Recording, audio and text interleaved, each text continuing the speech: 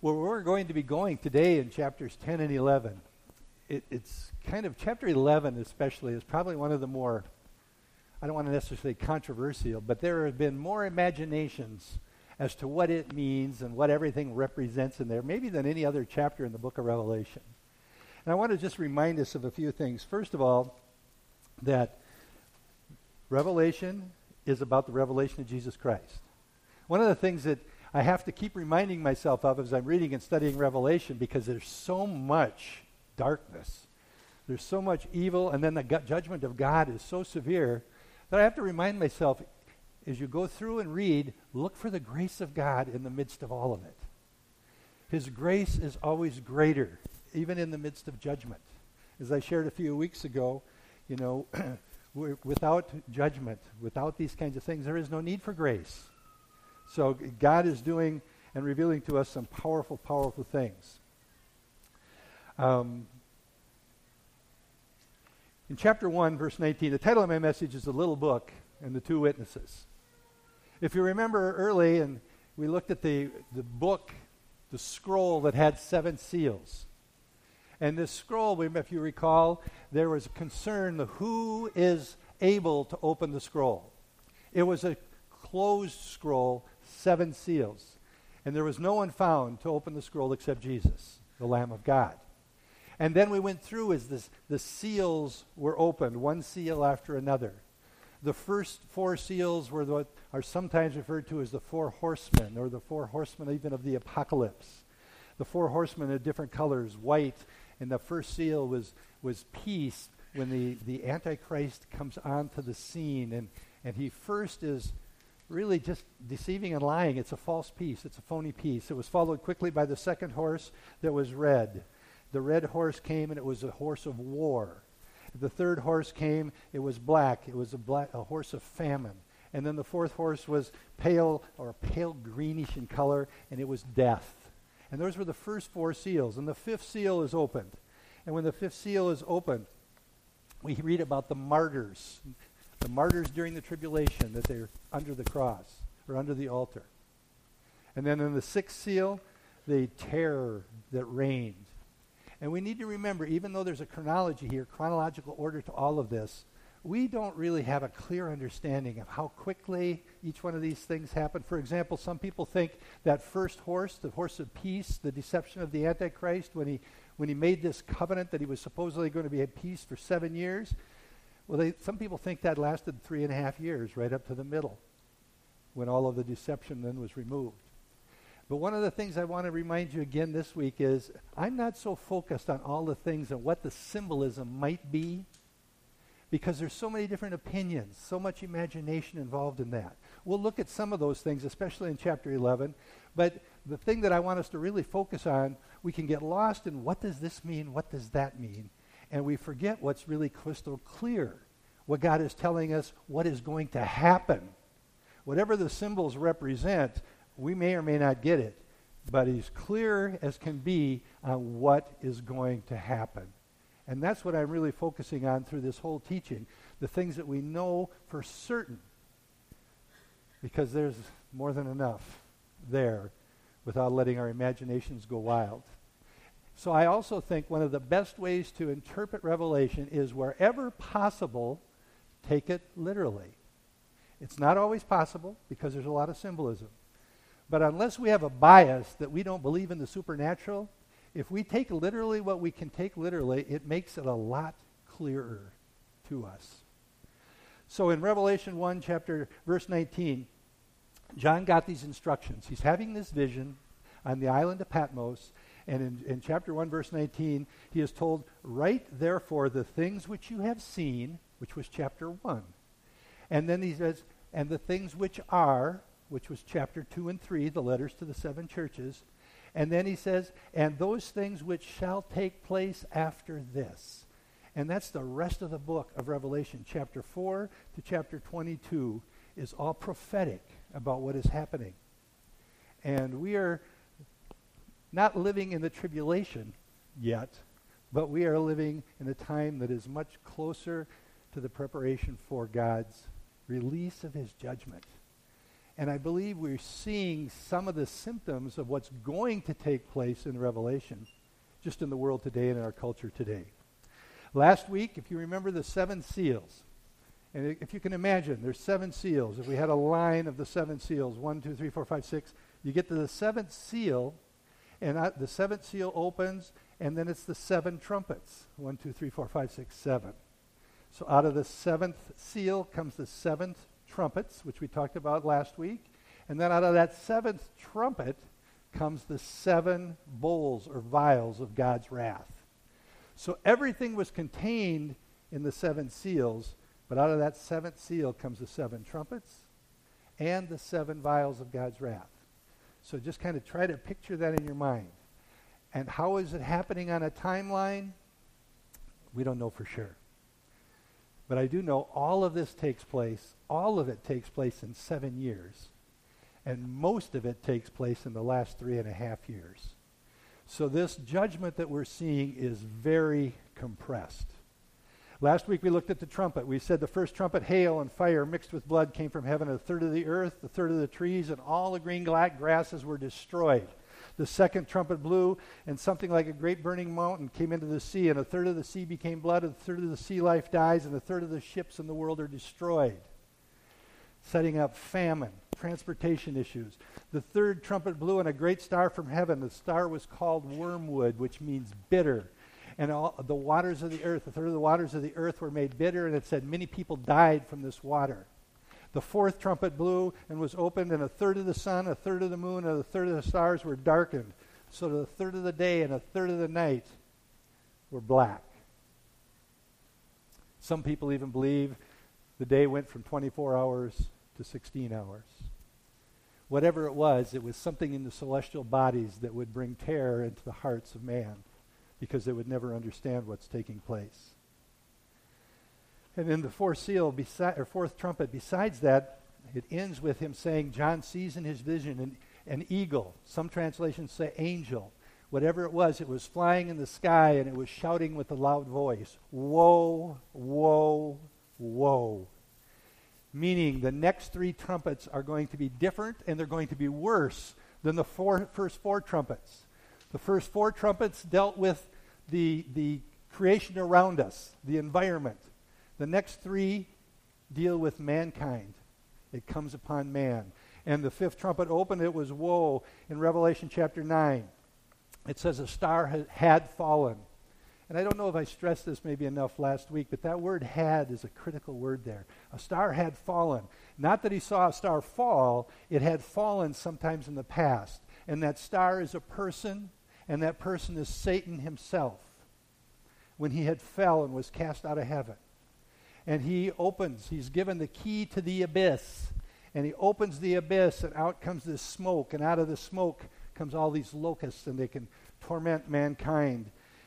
And in this tormenting of them, he actually said, torment all mankind that does not have the seal of God. He told them, you can't destroy the trees, don't touch the grasses, all the things that locusts normally would do, but he says, torment mankind for 5 months. And it was called Abaddon or Apollyon, depending on the Greek or Hebrew. Both words mean the destroyer, Satan. And it was on mankind, on flesh. And then in the 6th trumpet, the second woe, it talked about 4 angels that had been stationed, if you would, or bound, if you would, at the great river Euphrates. And they're going to be released to do what God had destined them to do and determined them to do many, many, many, many, since the beginning of time before. And now the time had come for them to be released and carry out their mission. And their mission was to kill 1/3 of mankind. So by this time in Revelation, in the tribulation, we saw back in the fourth seal, 25% of the mankind was killed. Now 1/3 of what was left is killed. So now, in less than 7 years for sure, maybe as tight as 3.5 years, half of the population of the earth has been killed in the judgments of God. And in the midst of that, we need to remember that he set aside those 144,000. And they had the mark of God, the name of God on their forehead. and no harm could come to them through the whole tribulation. And they are out evangelizing the world. And everybody that accepted Jesus Christ during the tribulation, I want to make this clear because I've been asked about this from a number of you. Do I believe people get saved during the tribulation? Yes. However, I do not believe that anybody who had a chance to accept Jesus Christ as their Lord and Savior before the tribulation and rejected it, anybody who had been clearly given the gospel message, it's too late. The ones that can get saved during the tribulation are those that have never heard the gospel. And our first thought might be, gee, that must be a few people in the jungles of Africa or somewhere. No, it's many, many, many of the Jews who have never heard the true gospel. And it's also many, many of the people in our communities that have never heard the true gospel. The true gospel is not spoken in many, many churches. The true gospel is simply this: there is only one mediator between man and God, and that is Jesus, the Son of God. There is no one else. And the only way to get saved is to believe that Jesus is the Son of God. He came and lived a sinless life. He took our sins and went to the cross, and he died in my place, and he was raised from the dead to confirm that his sacrifice was sufficient. No more sacrifices ever to be made for sin. And he says, I offer this to you if you would receive this gift of salvation. Born again, new creatures in Christ, a new nature. That's the only way. The only way. And you say, well, everybody knows that goes to church. No, they don't. No, they don't. We start adding works and say that does it. We're saved because we did this, that, or the other thing. No. The only way is to accept Jesus Christ as your personal Lord and Savior. If you've heard that message and you've heard it here many times, don't wait till the tribulation to get saved, because it isn't going to happen. It's too late. And I believe all or almost all of the people that get saved in the tribulation, except for the 144,000, are probably going to be martyred during the tribulation. So it's a lot better to just get saved now and avoid the whole thing altogether. It would seem to make good sense. And I closed last week with the last two verses of chapter 9 where it said, the rest of mankind, those that didn't get killed, the rest of mankind did not repent of their murders, their sorceries, their immorality, and theft.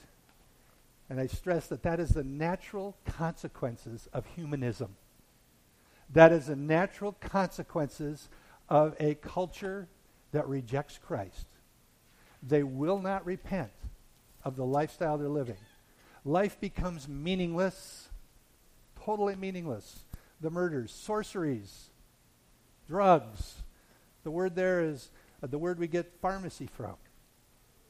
All of these things will happen, and it's normal and it's natural. The immorality of the world, but look at the immorality in our own country. And that includes all of the sexual immorality. All of these things, and it says, they still don't repent. Half the population's been killed, supernatural acts one after the other, and they still won't repent. A hardened heart. As we begin chapter 10, we're beginning another interlude. Remember we talked about an interlude or a parenthesis? So what it is it's like we're watching this movie, and I've shared this before, and we're watching this movie unfold, only it's a true story of what's going to happen in the future. And it's so intense. There's so much going on. It's like now John in his vision has what's called an interlude, or we're going to take a little intermission, only you don't get to go get popcorn. You're going to get a kind of an overview of what's taken place. A little more detail so we understand the story better. And we see that begin in chapter 10, and it's going to go all the way through chapter 14. And this is one of the things that's so confusing when you read the book. You're like, where'd we go now? What's happening now? It's just if you could say and step back and say, now he's going to give a little bit of a bigger picture of some of the details that have been taking place during this entire time frame. So the interlude doesn't continue in chronological order. It's a step back to give us some information that'll make it a little clearer for us to understand. So if you have your Bibles, or you can look on the screen. I may or may not read everything that gets on the screen, but starting in chapter 10, the first couple verses. And I saw another strong angel coming down out of heaven, clothed with a cloud. The rainbow was upon his head, and his face was like the sun, and his feet like pillars of fire. And he had in his hand a little book, or a little scroll, which was open. And he placed his right foot on the sea and his left on the land. And he cried out with a loud voice, as when a lion roars. And when he had cried out, the 7 peals of thunder uttered their voices. And when the 7 peals of thunder had spoken, I was about to write, and I heard a voice from heaven saying, seal up the things which the 7 peals of thunder have spoken, and do not write them down. Remember, until now, that he had been instructed to write everything down. But now he's told, don't write this down. And notice also this little book, or a little scroll, it was already opened, because it's part of the 7 seals, and the 7th seal has been opened. And when we look at this, and again, I'm not going to go through all the symbolism, but there's a lot of debate even with the strong angel. A lot of people think it's Jesus. I personally don't. I think it's a strong angel. It says another. The another word there in the Greek is one just like. So I believe it's another strong angel, maybe the same strong angel that we saw in chapter 5. But whoever it is, isn't necessarily as important. We see symbolism, a rainbow around his head. What's that about? Who cares about a rainbow around its head? Some of this is symbolism. A rainbow, what does a rainbow even tell us today? A rainbow is a sign of God's covenant, his promise. At the time, specifically, it was he's never going to destroy the earth again with a flood. The rainbow. It is a sign of his promise and faithfulness to his covenants and his promises in the Word of God. So when we see that this rainbow, that he's faithful. What he says is going to happen is going to happen. What he has promised will come to pass. So we see that right away. His face was like the sun, representing what? The glory of God. Whoever this angel is, and you can see why some think it's Jesus. But he comes, and he's just like this, the sun. There's a brightness of his glory. He's faithful to his covenant. The glory of God is all over him. And his feet are like pillars of fire, pillars demonstrating a foundation that's solid and cannot be shaken and cannot be moved. And we have the fire that oftentimes represents judgment. So we see this scene that John is seeing, and whoever this being really is, whatever's going to happen is really going to happen. And it's going back, and it's like showing an overview of the whole video of what's been taking place. And the 7 peals of thunder. Well, with 1 foot on the water, 1 foot on the land.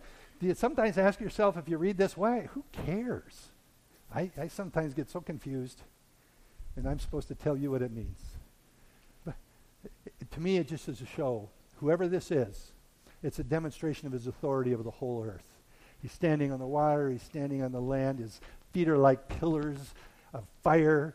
He's glowing with the glory of God. He's got the rainbow of his faithfulness to his promises, and it's going to happen.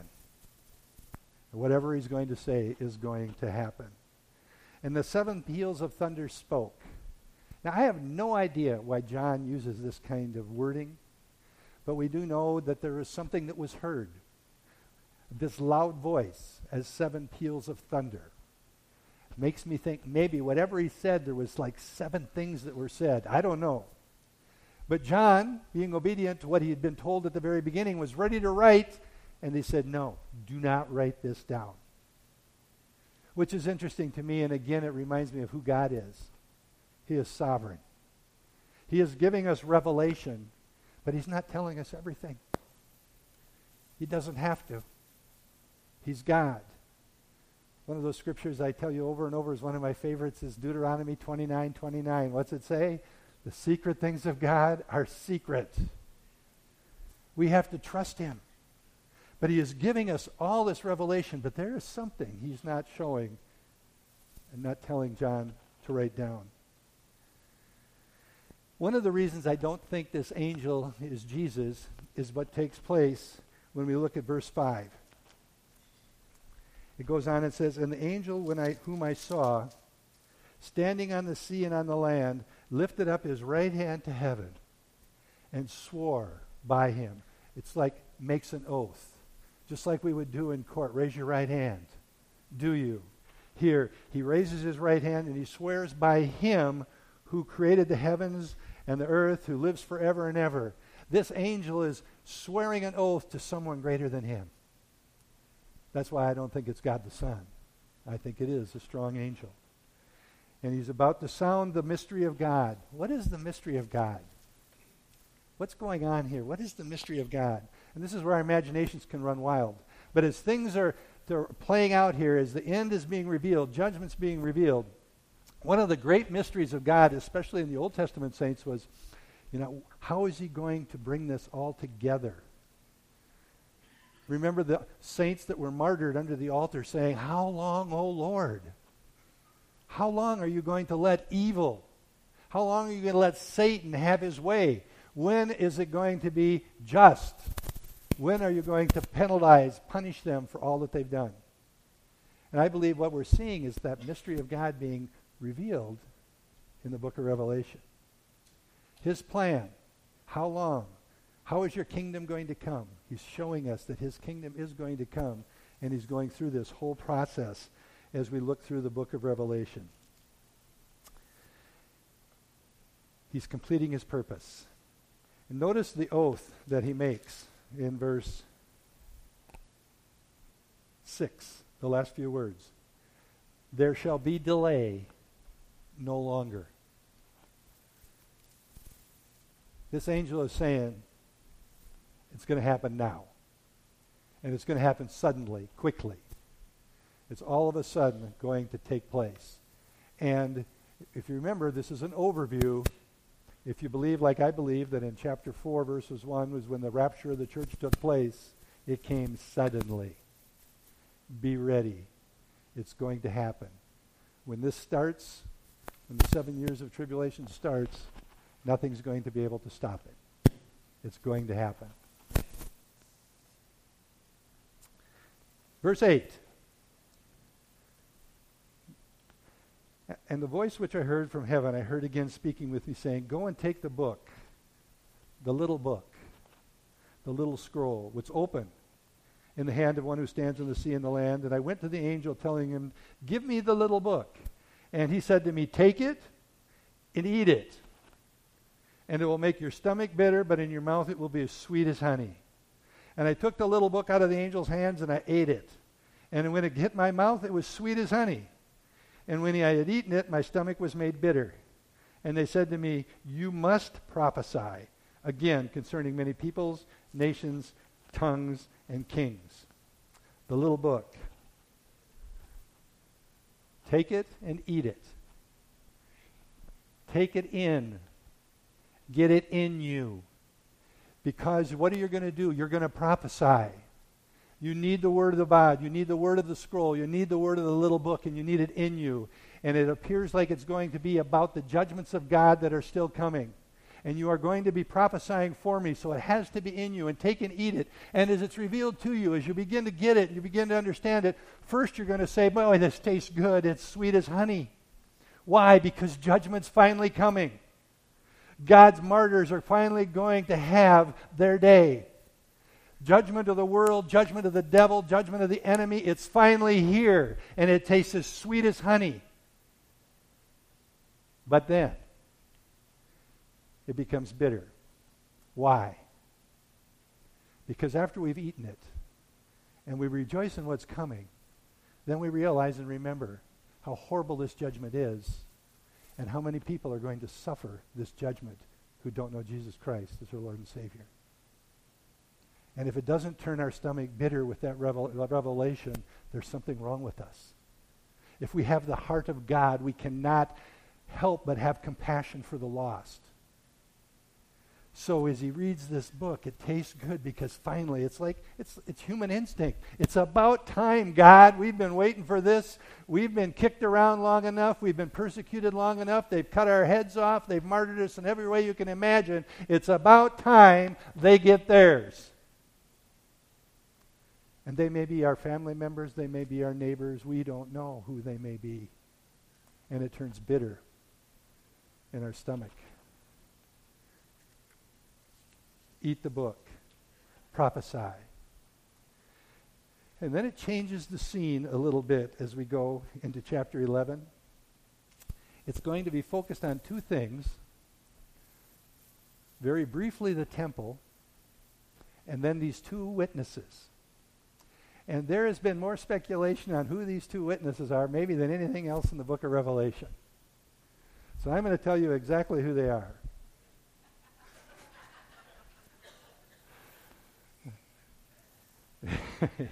Amen. So when John starts talking about this, we need to realize that he's going to tell us about two guys, two witnesses, that they are going to be prophesying for 1,260 days of the tribulation period. 1,260 days is 3.5 years. So these two guys are going to be prophesying for 3.5 years of this 7 years of God's wrath being poured out. And we don't know exactly. I personally believe it's the last 3.5 years. Some think they started at the very beginning and their end comes in the middle. I just don't see that working with the way the story is played out. I could be convinced it maybe started just a little bit before the 3.5 years and carried into it, but whenever it was, these guys are going to prophesy. Now remember when we read about them, whenever this is going, let's say it started tomorrow. Let's say these two guys showed up in Jerusalem tomorrow, which it can't happen tomorrow because there's no temple.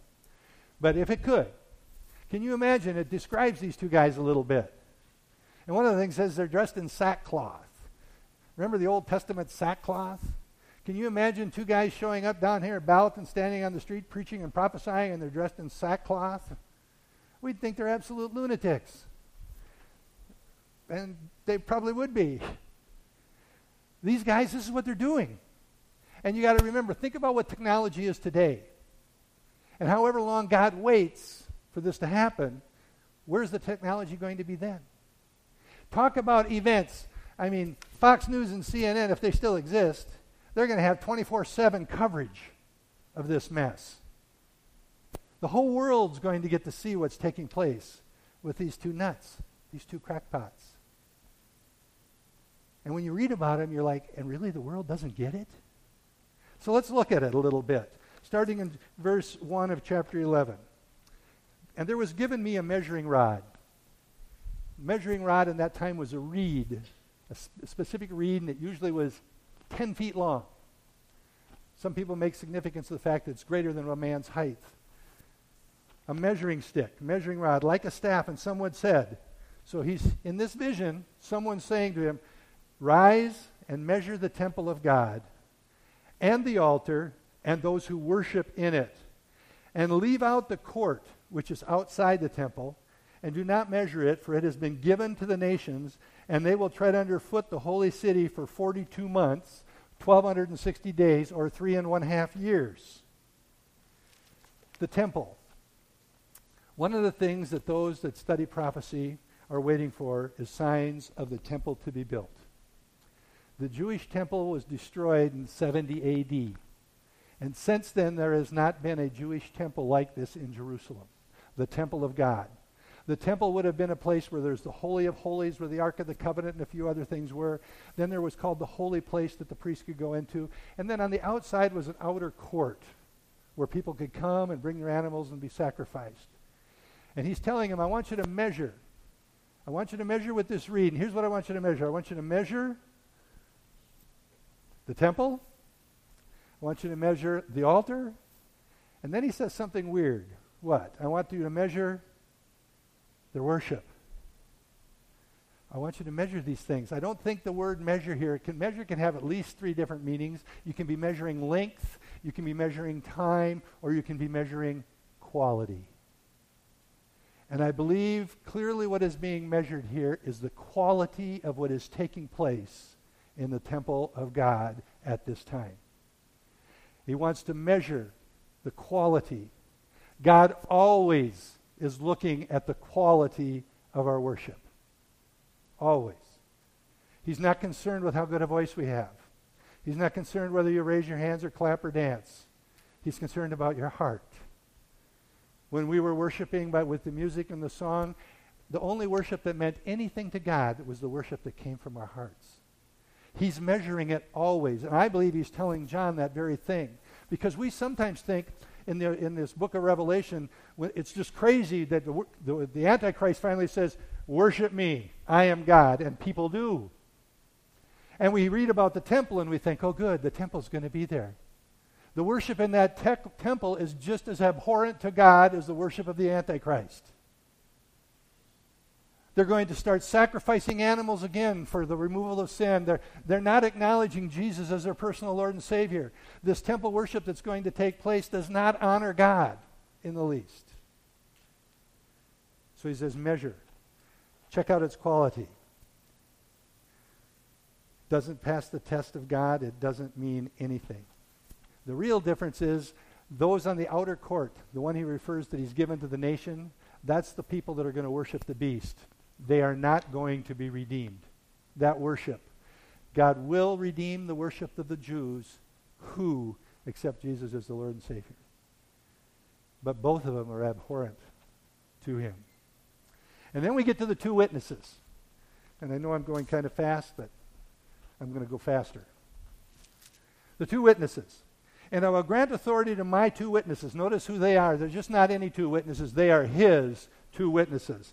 And they will prophesy for 1,260 days clothed in sackcloth. And if you can just imagine this scene as you're sitting in your home and you're watching CNN or Fox News or whatever you watch, and you're seeing this live as it's taking place. These two are the two olive trees and two lampstands that stand before the Lord of the earth. And if anyone desires to harm them, fire proceeds out of their mouth and devours their enemies. And anyone who desires to harm them, in this manner they will be killed. That ought to get the ratings up. They have the power to shut up the sky in order that rain may not fall during the days of the prophesying. And they have the power over the waters to turn them into blood and to smite the earth with every plague as often as they desire. As you begin to read this, two witnesses, notice they are God's witnesses. And a witness is who you are. It's not what you do. We are called to all be witnesses, but we're to share our testimony of Christ. They are testifying. They use the word prophesying, proclaiming the truth. For 3.5 years, these two characters are going to stand near the temple of God. You know, when we go back to that picture of the temple again, would you? Or the Dome of the Rock. This is the problem. Right now where the Temple Mount is, that Muslim Dome of the Rock. And it's a 37-acre area, by the way. And the mosque, that's a shrine. There's another mosque in there behind it. And that is the spot that they believe the original temple was built, and that's the spot they therefore believe that the new one's going to be built. Can you see the problem? This is considered the second or third most holy site to the Islamic religion. And it has to be gone, according to many people. Or it is 37 acres. Some people believe there's going to be a new temple built right next door to the dome. I don't know.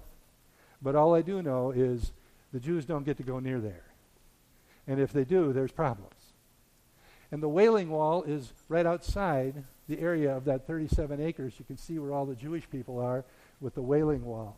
So this all is there, and something has to happen before this all can take place. And this temple will be built. And these temple will be built, and there's people believing and preparing for it already. There are Jewish organizations already that are making all of the instruments necessary for sacrificial worship. They're already making the instruments. They're making all the furniture that's needed for the temple. And they've got a number of young Jewish priests that they're training how to do the temple sacrifices according to the Word of God. They believe it's going to happen. They don't understand what part of prophecy they're fulfilling. They believe it's coming. And if we see that taking place, I might have to redo some of my theology.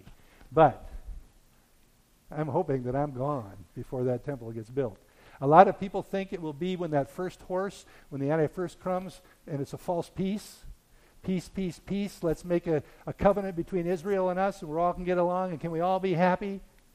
Let's just get together, all of us in the Middle East right now, all the Muslim countries and Israel, and we're going to make a peace. There's this guy, he's amazing. He gets the contract signed, he gets the deal done. And for 3.5 years, there's peace, and they build a temple. And then all hell breaks loose when the Antichrist gets nuts. When it happens, I don't know, but it's going to happen. The two witnesses in sackcloth. The sackcloth, picture of mourning and repentance. For 3.5 years, they're going to do this. And if that's not enough, at the end of 3.5 years, something happens. It's like they'd been trying to kill him. They'd been trying to kill him, and they couldn't. Because God's plan was not completed yet.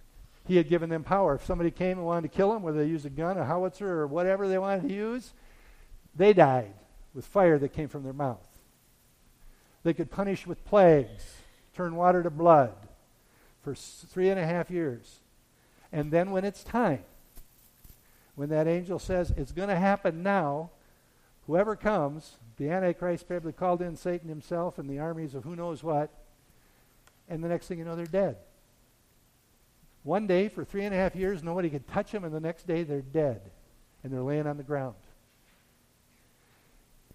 And for 3 days, they leave them lay on the ground. How many of you know it's warm over in that part of the world? 3 days. They're dead. And what are they doing? What is the world doing? Read the story.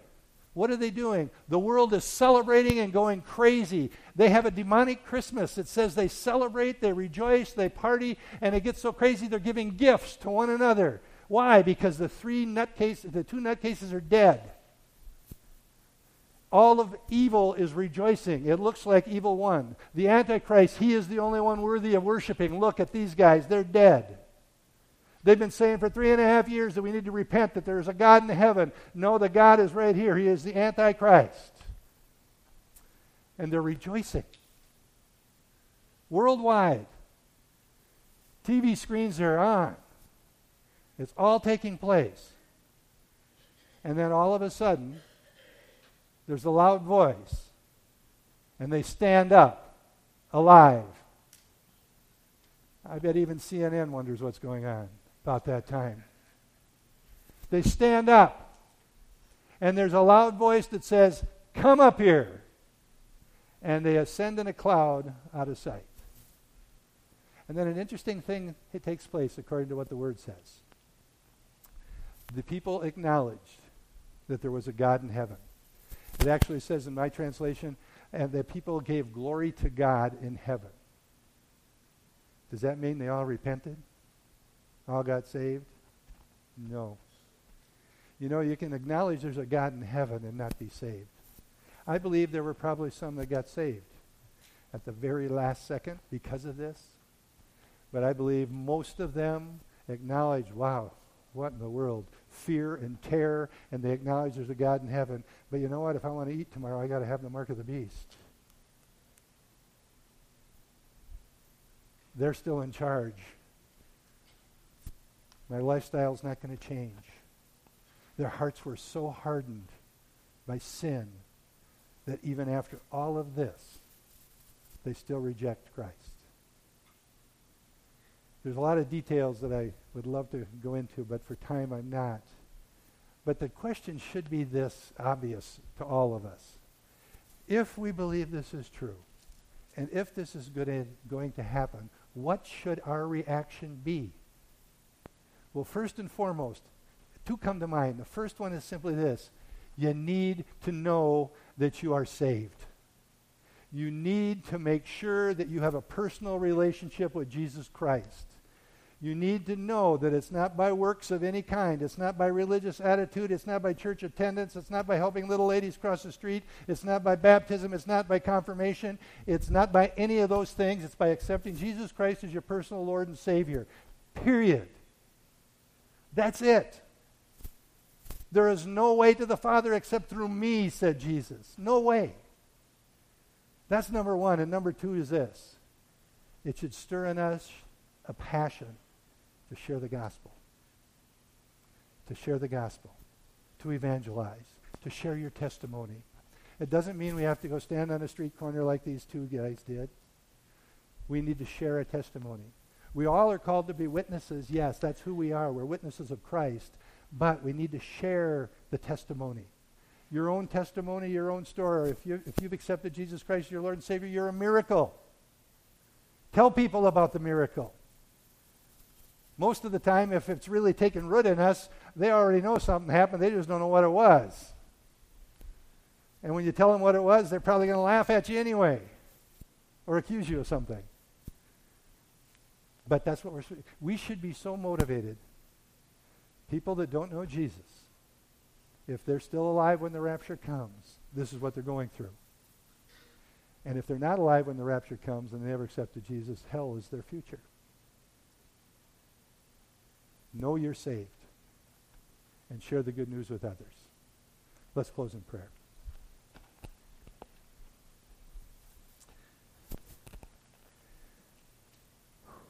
Heavenly Father, I thank you for this revelation that you have given us. And in many ways, it should cause us to fear and tremble. But Lord, I'm reminded there's always a remnant. You have the 144,000 that nothing can touch because they're protected by you. These two witnesses we read about for 3.5 years, nobody could touch them until their job was done. Father, we know that your grace abounds even in the midst of evil. Lord, I pray for you to give grace to each one of us here that maybe have never accepted Jesus Christ as our Lord and Savior. We've heard the message, we've felt that wooing in our heart, and yet we've ignored it. God, I pray you would give grace to receive the gift.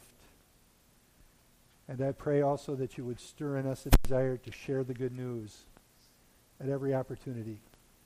Let us live our lives in such a way that it brings glory to you. And it causes those that don't know you to ask, what is it that makes you different? Pray that you would give us an anointing by your Holy Spirit that when we speak the words of truth, they are received and find favor. Father, that we can be part of advancing the kingdom and rescuing those who truly are perishing. I pray now this morning, God, as we go our separate way, we go back to the family and Memorial Day weekend and the things that it involves. Lord, I pray you would be with families who have lost loved ones through war. Even in peacetime, many of them are in places where lives are at risk. I pray you would watch over all of us as we go our separate ways. Keep us safe. I pray you would give us those divine appointments that we might be able to share the good news of Jesus. We ask all this in his name. Amen.